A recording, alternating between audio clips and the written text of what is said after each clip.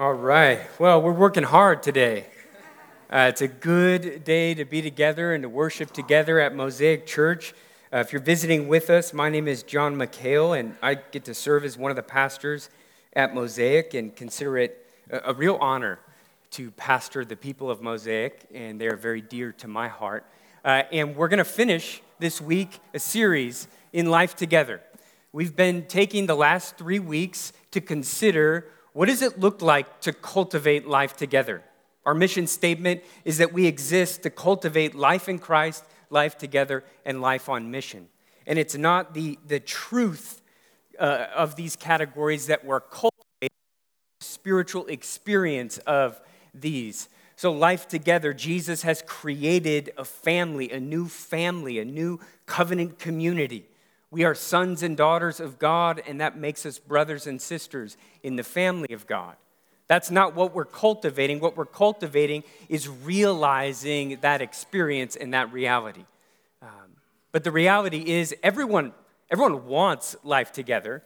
Everyone wants to be a part of a vibrant community, a community where there's generosity, a community where you feel like you belong, a community where you're known and are knowing those that are walking similar paths to you.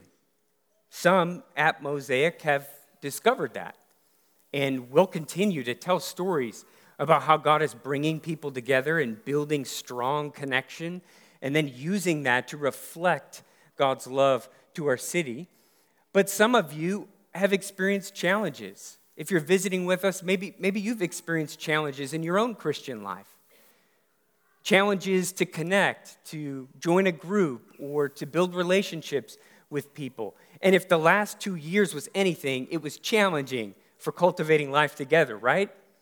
Zoom, what a terrible way to cultivate human connection. Zoom, totally disembodied. And we're learning and we're growing. And we've been asking the question, how do we cultivate life together? The work of cultivation it's hard work. You got to get on the ground, in the dirt, and till the soil. You're going to start to sweat.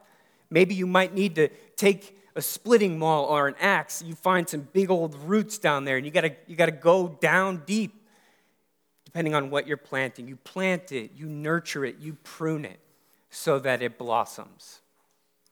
Cultivation is hard work. You're going to have to take a shower after you're done. And the invitation this month and this series is let's get busy working together in the work of cultivating life together at Mosaic. And we've been looking at some passages in the Bible. How can the Bible help us in this work of cultivation? We saw the first week in Acts 2, the picture of the early church and this vibrant community. And Luke writes in chapter 2, verse 42, that the early believers devoted themselves to the apostles' teaching and the fellowship. And we learned that life together is actually a way of life. It's not a transaction. It's something that we need to commit to. It's a lifestyle of devotion to God's word and to one another. The kind of commitment and perseverance that is going to push through conflict, that's going to push through inconvenience. And that life together starts with one disciple committing to this. That as they engage the church, as you get involved in Mosaic, that you are gently and humbly entering those spaces with a heart of devotion for the people around you. Because you have been challenged by God's word. You've been driven time and time again to grow in the fruits of the Spirit, to love your brothers and sisters, and to cultivate beautiful, rich community. Then we looked at Galatians 6 and looked at one of the essential ministries of life together, bearing one another's burdens, moving towards one another in love. And then there actually is this moment as you ask questions and dig in, as someone is walking through something hard, there is this weight that you take upon your shoulders. Emotional weight, spiritual weight. But there's a line. Move towards one another in love, but don't move in. Don't try and take a burden from someone because you have been given responsibilities in your own life. And then this week, we're going to look at a passage in John 13. And so this is a really infamous passage, and it's the beginning of a conversation that Jesus is having with his disciples. It's their final night together, and Jesus is teaching and preparing. He's helping them. He's front-loading what they're going to need as they enter into probably the days that are be the most challenging in their new life as disciples of Jesus. And he starts the whole night with an object lesson. He washes the disciples' feet, and it becomes this object lesson for the way of the cross. And ultimately, he tells about the betrayal of Jesus. And it's at that point that we find ourselves in the passage we're going to read, John 13, verse 31 to 35. If you want to turn there and follow along, it'll also be on the screen. And after I read this, I'm going to say, this is the word of the Lord. And we do this every week. I'll invite you to respond, thanks be to God. And this is a way that we together confirm that God is speaking to Mosaic Church through this word, that it's relevant for our life, that it brings life and spiritual nourishment in the person of Jesus. And so let's read verse 31 to 35. When he had gone out, Jesus said, "Now is the Son of Man glorified, and God is glorified in him. If God is glorified in him, God will also glorify him in himself and glorify him at once. Little children, yet a little while I am with you. You will seek me, and just as I have said to the Jews, so now I also say to you, where I am going you cannot come. A new commandment I give to you, that you love one another. Just as I have loved you, you also are to love one another. By this, all people will know that you are my disciples if you have love for one another." This is the word of the Lord. Let's pray. Father, please help us as we look to your word. Give us hungry hearts to obey, hungry hearts to admit places where we are resisting the work of the Spirit, where we are rejecting a brother or sister. And would you just teach us and equip us by your mercies, and in the power of the name of Jesus, we pray these things. Amen. So as Judas leaves, Jesus has predicted that one of his followers is going to betray him, one of his friends, a man that he had devoted time and energy to. Judas leaves ultimately to go betray Jesus. And Jesus begins talking about glory. Glory. He says, "Now is the Son of Man glorified, and God is glorified in him." When we think about glory, glory is literally the manifestation of importance. The word has this idea of heavy. It's a weightiness. It represents significance, importance. And when the Bible talks about the glory of God, it's talking about a declaration or a reflection of God's importance in all of creation. That God is supreme in his importance as the creator and savior of all things. But why is Jesus talking about glory? Judas is leaving to go betray him. Jesus is heading to the cross. What? Glory? How is this glorifying to Jesus and to God? Well, there's two ways that God is glorified in the person of Jesus. Glorified in his life and glorified in his death. Jesus shows us what God is like in a way that we can understand. As Jesus takes on flesh and comes and lives next door, he takes on flesh and comes to the earth and lives a life of perfect obedience. He lives a life of godliness. He lives a life of sacrifice. He shows us what God is like.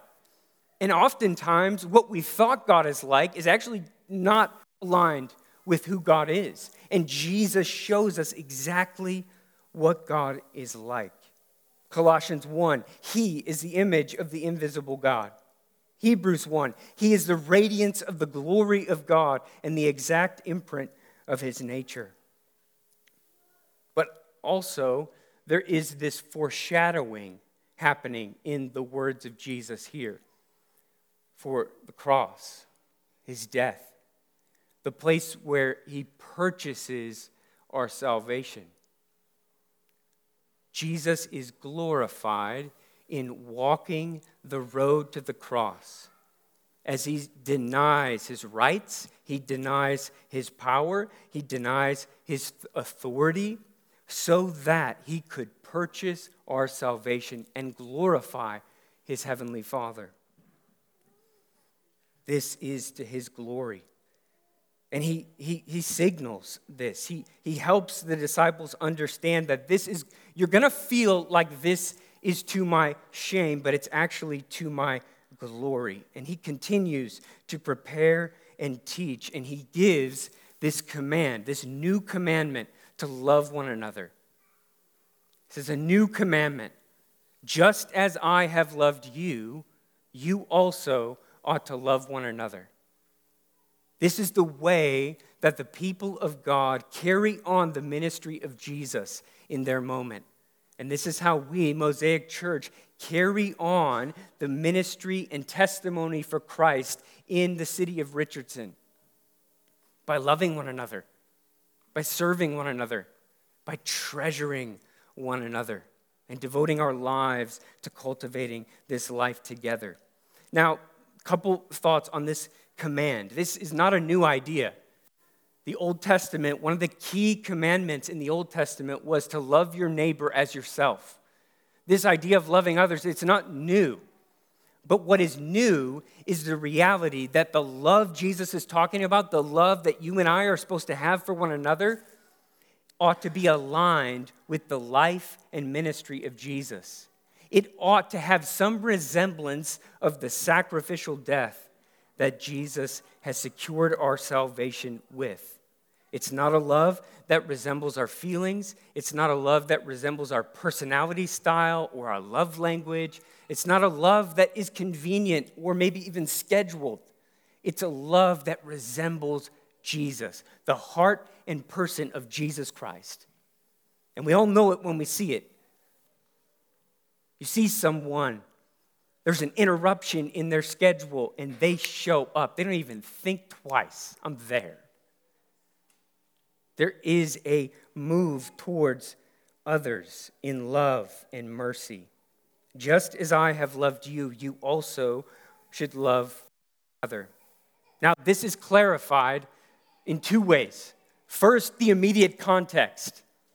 We can't miss the object lesson that Jesus, just a few verses back, has just done. And John is very, very vivid in the way he describes it. You can, as he tells it, you can almost you can feel him going back into that moment where Jesus washes the disciples' feet. This love commandment, what is abstract in the love commandment is it's practiced in Jesus washing his disciples' feet. Listen to the way John describes it in John 13. He says, Jesus, knowing that the Father had given all things into his hand, and that he had come from God and was going back to God, rose from supper. He laid aside his outer garments, and taking a towel, tied it around his waist. Then he poured water into a basin and began to wash the disciples' feet and to wipe them with a towel that he wrapped around him. He goes on to say, if I am your Lord and teacher, and I'm the one getting on my knees in the dirt, washing your stinky, dirty feet, if I am doing that, then you also should do that for one another. He's not talking about literally washing each other's feet, though. I mean, that might be a helpful experiential education thing to do. He's talking about a figurative washing of one another's feet. It's a heart posture, the posture of a servant. And what we find Jesus really helping the disciples understand, and what we need to understand about loving one another, is that there is no act of service that is beneath a disciple of Jesus. Regardless of your position, regardless of your reputation, regardless of wherever you are in your journey with Jesus, there is no act of service that is beneath a disciple of Jesus. But it also is clarified further in the way it foreshadows his death. This command, loving one another, just as Jesus has loved his disciples, it also is clarified further in the sacrifice of Jesus, who was willing to deny. If there was ever anyone who had rights for a throne, if there was ever anyone on the earth who had rights to authority and power, to influence, to some kind of building something great, it was Jesus. But he gives it away and goes to the cross and endures torture and execution. This is the great expression of God's love for sinners, is the offering of the life of Jesus for those who had rejected God. And what we learn from this way it foreshadows the death is that the command to love one another, given to the disciples, it's given to them from a place of safety in the arms of the Father. Jesus ultimately secures salvation for these disciples in the same way he has for us, and that this command is given to us as we inhabit the safety of the arms of Jesus. God the Father in the gospel is offering you full attention, affection, acceptance, reconciliation. He's pulling you in as a son and daughter. We're not orphans. That's what the song is trying to get at. We're sons and daughters of God. And so the cross and the washing of feet, it helps us understand what it means to love one another. And a way to say it is this, that a disciple is called to a life of self-denial for the sake of others in the mess and stress of life. A self-denial for the sake of others in the mess and stress of life. What could this look like? I mean, there's a lot of ways that we could try and bring practicality to this heart posture that we have towards one another. This is a way that we cultivate life together, is by denying ourselves for the sake of serving each other, even when it's inconvenient, right? We all, life is hard. It's messy. You come take a look at my house. I got dirty dishes all over the place. I got piles and stuff. But I'm called to deny myself for the sake of others. And so maybe it's taking a meal to someone who's had a baby or had a surgery. But even going a step further and just saying, hey, I'm glad that I was able to bring this meal to you, but is there anything else I can do for you? Maybe I do your laundry. I mean, that would help me. Right? Any takers? But that gets at kind of the discomfort of how the disciples were feeling when Jesus washing their feet. What if, hey, maybe you're going out of town. Could I mop your floors? Clean your house for you? I mean, there are practical ways that we can love one another and serve one another in a way that is inconvenient. But it's also a heart posture towards one another. Maybe you have ongoing conflict with another sister in the church. It's a preserving love that says, I'm going to endure because I love you, and I want to bear witness to the love of God. Maybe it looks like learning how to write text messages that are just a blessing. I mean, it's really simple stuff. Maybe it's just a text, hey, I haven't seen you in a while, and I'm so glad you're a part of our church. I'm thinking and praying for you. I want you to know that you're not forgotten, that I'm thinking of you, and you are just a treasured part of our church. Can you imagine if you got a text like that? If you were on a bad day, it would be really great, but on a good day, it'd be pretty sweet too. Now, some have Some have taken issue with this command. Some have questioned, how can you order someone to love another person? Like, how can you even command that, right? If love comes from the heart, if love is about desire, how can you order someone to do that? And there's a scholar on the Gospel of John and the ministry of the Apostle John who said something really helpful in one of his writings on this command. He says, unless one has a profound experience of being loved, it is virtually impossible to express profound love for one another. That's the ticket right there, right?